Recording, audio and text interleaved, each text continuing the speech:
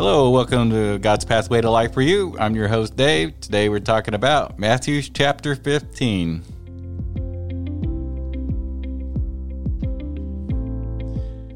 All right, thanks for returning to the podcast. Today on our Bible study, we're looking at Matthew chapter 15. But like I said before we get started, I always like to say a little prayer so we can all get on the same page and understanding. So for a moment, let's say a prayer. Lord, Father in heaven, please hear my prayer. Please help us to truly understand your word, to let your word live in our hearts every day, to guide us and to comfort us and to redirect us and to conform us into your Son's image. All this I pray in Jesus' name, amen. Okay, like I said, today we're talking about chapter 15.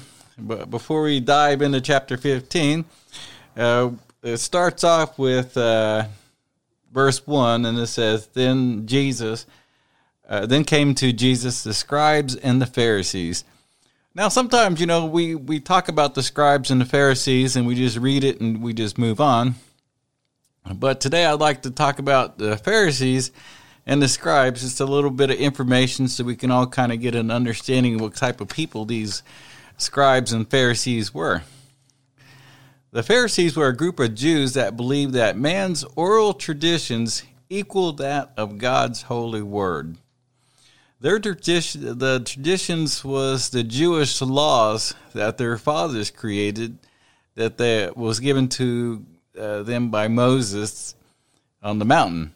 And they also had the Mosaic text, which was actually the Old Testament written in Hebrew. And the pronunciations and the syllables on the way to how to pronounce it and say that old Hebrew text, only the Pharisees retained that knowledge. And they knew how to read the old Hebrew text because the common Jewish people forgot how to read the ancient Hebrew text. So you can see why Jesus had a problem with this group of people is because they were teaching other people incorrectly, false teachers. So the Pharisees were an ancient group of Jewish people who laid the foundation for what would be called Rabbinic Judaism. The name Pharisees likely comes from a Hebrew word means pushim, meaning the separate ones or the separated ones. And the scribes, they had knowledge of laws, and they could draft legal documents. They made contracts for marriages, divorces, loans, inheritance, mortgages, land for sale, and they discharged various other important public duties as men of high authority and influence in state affairs. Scribes were also very important people. They were all trained to write a cuneiform and record many of the languages spoken in Mesopotamia, in that region. Without scribes, letters would not have been written, read, or royal monuments would not have been carved with cuneiform, and the stories would have been told and then forgotten. So the scribes were the record keepers of the day. So when we talk about the scribes and the Pharisees, now you kind of got an idea of who we're talking about. I said, then came to Jesus the scribes and the Pharisees, which were in Jerusalem, saying, Why do your disciples transgress the traditions of the elders? For they wash not their hands when they eat bread. But he answered and said to them, Why do you also disobey the commandments of God by your traditions? For God commanded, saying, Honor thy mother and thy father. Or God commanded, saying, Honor your father and your mother, and he that curses father or mother, lest him die the death. Okay, so when we take a look at these first couple of verses, it says 5, But you say also, what shall you say to his father or to his mother? It is a gift. By whatsoever you might be profited by me. Well, that's fancy. Number 5, it says, "But you say, whatsoever shall say to his father or to his mother, it is a gift, by whatsoever you might be profited by me." Well, that's fancy. And that took a minute to try to figure out what they were talking about.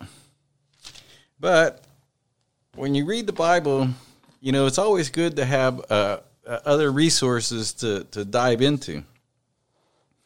So I found this other resource that talks about the Bible in these chapters. And I'm going to read real quick about what it's talking about. Okay, when he says that, "Why do your disciples transgress the traditions of others, for they not wash their hands when they eat bread?" It said the Misuse is a group of Jews devoted entire tracts of Jewish law to discuss how the hands should be washed. Good Jews were expected to perform ritual hand washings before, during, and after each meal. A person would first pour water over his hands with the fingers pointed up and with the water reaching the wrist. Then he would point the fingers down and then pour the water again, this time allowing the water to drip off the fingers. If one mixed up the order or poured the water both times with the hands pointed up or down and the hands were still ritually unclean. Each hand had to be rubbed with the other, but this could only be done if the other hand was clean. To neglect the first or third washing was considered a serious sin and possibly a deadly one. Washing was not prescribed by Old Testament, but was a tradition passed down to first-century Jews by their elders. Many teachers gave these human traditions an authority equal to that of Old Testament, saying that their traditions were equal to God's word, Scripture. Jesus taught that the authority of Scripture trumps all human traditions, and he condemned the Pharisees and scribes for valuing human traditions above Scripture. For the Scripture, and then it says, okay, so that's kind of what they're talking about. And then on verse 5, I found this. It said, in response to an accusations that his disciples did not follow traditions by hand washing, Jesus is leveling a countercharge. The Pharisees who attacked Jesus for ignoring human traditions are guilty of using human traditions to ignore actual commands of God. The example Jesus has raised is the fifth of the Ten Commandments: honor your father and your mother. He also added the follow-up from Exodus 21:17, that anyone who speaks evil against his parents must be put to death. These commandments both came to Israel directly from God through Moses. They revealed how seriously the issue of honoring one's parents was to God for his people. For God's perspective, one of the ways that children were expected to honor their parents was to care for them in their old age. They may have included paying expenses for them or taking the aging parent into their own home to live with them. Jesus is showing that God expects the Israelites to care for their elders in this way. Religious leaders such as the Pharisees, however, had a tradition which would allow someone to decline that something of their own possession or money were korban, meaning a gift devoted to God. This is the spiritual equivalent of a tax write-off, a way to shield resources from being taken for some other purpose. That loophole in the tradition apparently allowed for such a person to continue to hold on to these valuable items and make use of them. Alternatively, they could claim that the goods were devoted to God as of today, and then later annul the vow. In this way, they could avoid the responsibility to care for parents, either to save the cost or become because of resilience. Resilientness. I can't say that. In turn, Jesus called out the Pharisees. He not only criticized them for hypocrisy, but also for the enabling of those under their instruction, permissioning them openly, giving them permission to openly violate the clear intentions of God's original command. He says they allow for people to tell their parents, "What would you have gained from me is given to God." So that's what that means, verse 5. What you would have gained from me is now given to God. And 6, and honor not his father or his mother, he shall be free. Thus you have made the commandments of God null in effect by your traditions. They made it void. They voided out the word of God. 6, and honor not his father or his mother, he shall be free. Thus have you made the commandments of God null in effect by your traditions. You hypocrites! Rightly did Isaiah prophesy of you, saying, These people draw near to me with their mouth and honor me with their lips, but their heart is far from me. But in the vain they do worship me and teach for doctrine the commandments of men. 10. And he called the multitude and said to them, Hear and understand. 11. Not that which goes into the mouth defiles a man, but which comes out of the mouth, this defiles a man. Then his disciples came and said to him, and you know that the Pharisees were offended after they heard what you just said. But he answered them and said, Every plant which my heavenly Father has not planted shall be uprooted. Let them alone. They be the blind leading the blind. If the blind leads the blind, both shall fall into the ditch. Then answered Peter and said to him, Declare us this parable. 16. And Jesus said, Are you also without understanding? 17. Do you yet understand that whatever goes into the mouth goes into the belly and is cast out into the draught, or to the privy, or the toilet? But those things which proceed out of the mouth comes from the heart, and they that defile the man. For out of the heart proceed. Now listen to this. For out of the heart proceeds evil thoughts, murders, adultery, fornication, theft, false witness, blasphemy. These are the things which defile a man, but what he eats with unwashed hand defiles not a man. You got all these traditions installed, but you're putting more emphasis on these traditions than you are the actual Word of God, and you made life difficult for people with these traditions. So where he talks about what defiles a person and what proceeds out of the mouth. See, what proceeds out of the mouth comes forth from the heart.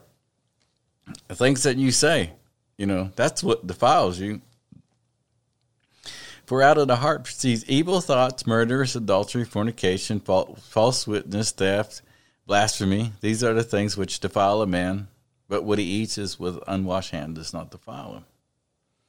Now, just for a second, I just want to take a look at Colossians, I think it was. Let me see if I can find it real quick. Okay, so, that's what comes out of the heart of the lost people and the people who are not under controlled by the Spirit, all that bad stuff. But this is something, if you want to turn your life over to Christ, you want to become a new person, well, there's a way to do that, and the Bible talks about that in Colossians 3. I'm going to read it real quick from this other version. This is, So, if you had been risen with Christ, seek the things above, where Christ is, seated at the right hand of God. Set your mind on the things above and not on earthly things. For you died to those earthly things. You're no longer living to those earthly desires, and you died to them.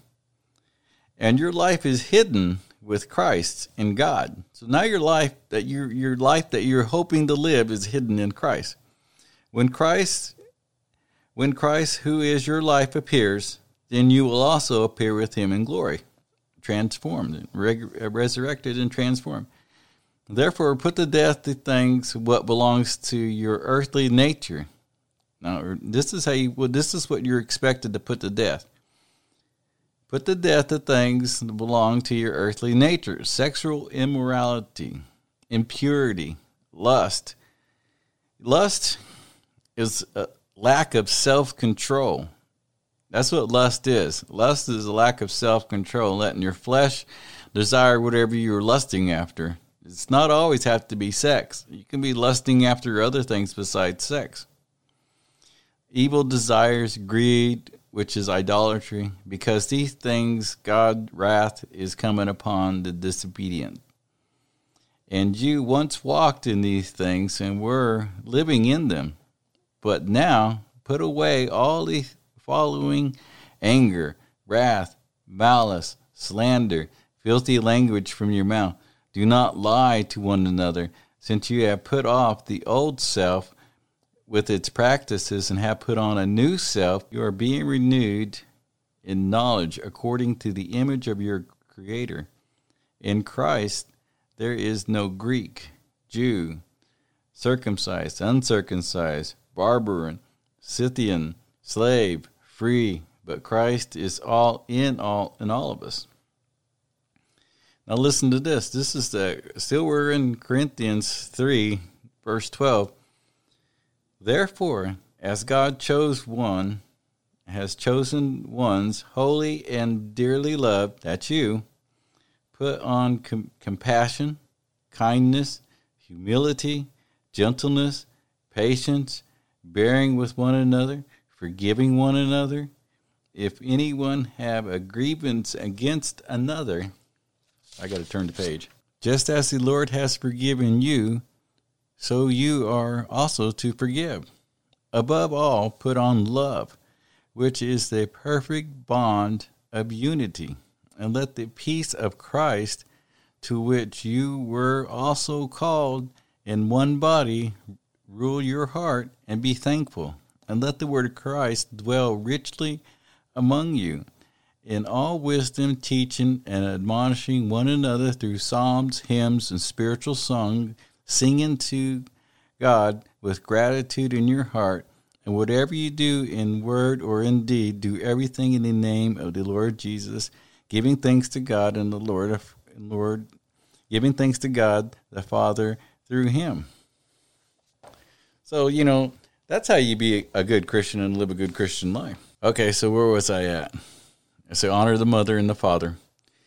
And let's see, I read that. I think there was something else I was wanting to read. Yeah, right there it says, we'll go back over that. The Jewish law required some sons to take care of their aging parents. However, corrupt priests allowed sons who were tired of caring for their parents to take a vow of Corban. This vow dedicated to God and to Jerusalem, the temple, the resources they would otherwise have used to support their parents. Since one obligation to God truly outweighed all other obligations, the priest taught that such a maneuver was righteous. Jesus strongly condemned it in the... get this. Okay, the law regarding the purification of the hands were concerned with ritual purification and not sanitary purification. They didn't care about the sanitary, like killing germs. Because after all, the Jewish law permitted the water to be drawn from a vessel made of cow manure. Further, it permitted the water also to be so filthy that cattle refused to drink it. Jesus argued that food consumed with impure hands does not spiritually defile a person. The words that proceed from the mouth defile a person because they show the sinful condition of the heart. That the Pharisees took offense at Jesus' teaching suggests that they understood that he was referring to their hypocritical speech, which honored God even as their hearts refused to worship him. Okay, so let me go back to what I was reading. That's why he says the people draw near to me but their mouth and honor me with their lips, but their heart is far from me. I said, but in vain they do worship me, teaching for doctrine the commandments of the men. And he called the multitude and said to him, hear and understand. whatever goes into the mouth defiles a man. 21. Then Jesus went from there and departed from the coast of Tyre and Sidon. And behold, a woman of Canaan came out of the same coast and cried to him, saying, Have mercy on me, Lord, O Son of David. My daughter is grievously vexed with the devil. That means miserably demon-possessed. But he answered her not a word. And his disciples came and beseeched him, saying, Send her away, for she cries after us. But he answered and said, I am not sent but to the lost sheep of the house of Israel. He was talking about only to the Jews. Then came she and worshipped him, saying, Lord, help me. But he answered and said, It is not meet to take the children's bread and to cast it to the dogs. And she said, True, Lord, yea, the dogs eat of the crumbs which fall from the master's table, though. Then Jesus answered and said to her, O woman, great is your faith. Be it to you even as you will. And her daughter was made whole that very hour. See, when I first time I read that, I thought he was actually talking about dogs and feeding. You're not supposed to feed dogs, and dogs' bread falling from the table and all that stuff like that. But it wasn't until later on that I realized that he was talking about how he was here for the Jewish people, God's chosen people. Now, God's chosen people are his children, and Christ is the bread of life. And that's why Christ was there at that moment, was for the Jewish people to take this opportunity to take the bite of bread of life. And that's what he tells her. I'm not really here for you Gentiles, or you rest of you world. I'm here for the Jewish people. I'm the bread of life for the Jewish people. That's why he says the children's bread. And it said to cast it to the dogs is to take his righteous word, what is his message of salvation, what he's trying to do, and give it to the Gentiles. But then she says, true, Lord, yea, but the dogs do eat the crumbs which fall from the master's table.